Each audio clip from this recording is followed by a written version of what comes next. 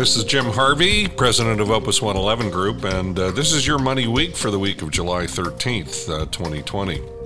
I think we should start this week, probably like many weeks, just to give an update on the coronavirus. Right now, globally, there are almost 13 million cases with 570,000 deaths.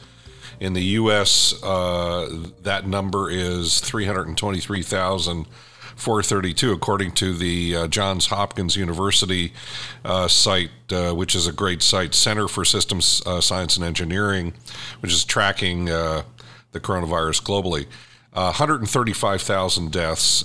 Treasury yields dropped slightly last week as investors sought safe haven government bonds in response to coronavirus cases. New cases recorded the highest single-day increase last week, rising by more than 63,000.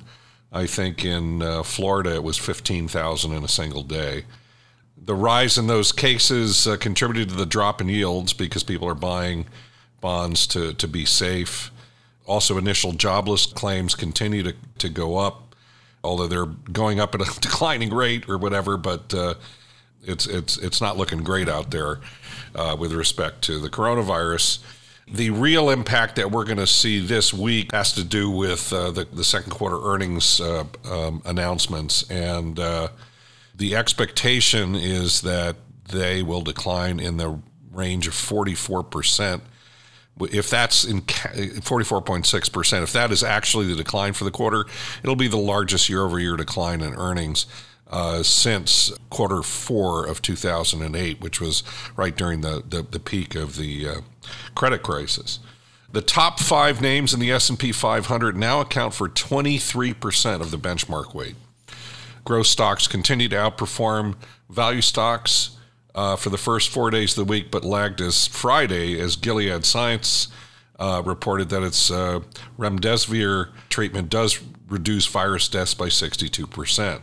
The S&P 500 Growth Index still outperformed the S&P 500 Value Index by 3% for the week.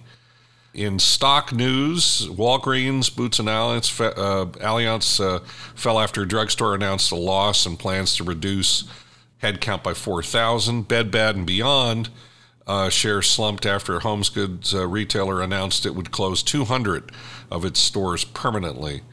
By contrast, Amazon, Netflix, and Tesla hit all-time highs on Friday, and part of that is interesting in respect to Tesla.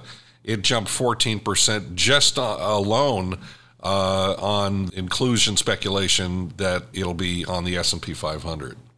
So this week, I think we're going to look forward to seeing what kind of real earnings disaster the second quarter has produced as a result of the coronavirus. You know, we are continuing to suggest to people, particularly because of how well those top five stocks are doing, to consider trimming those profits.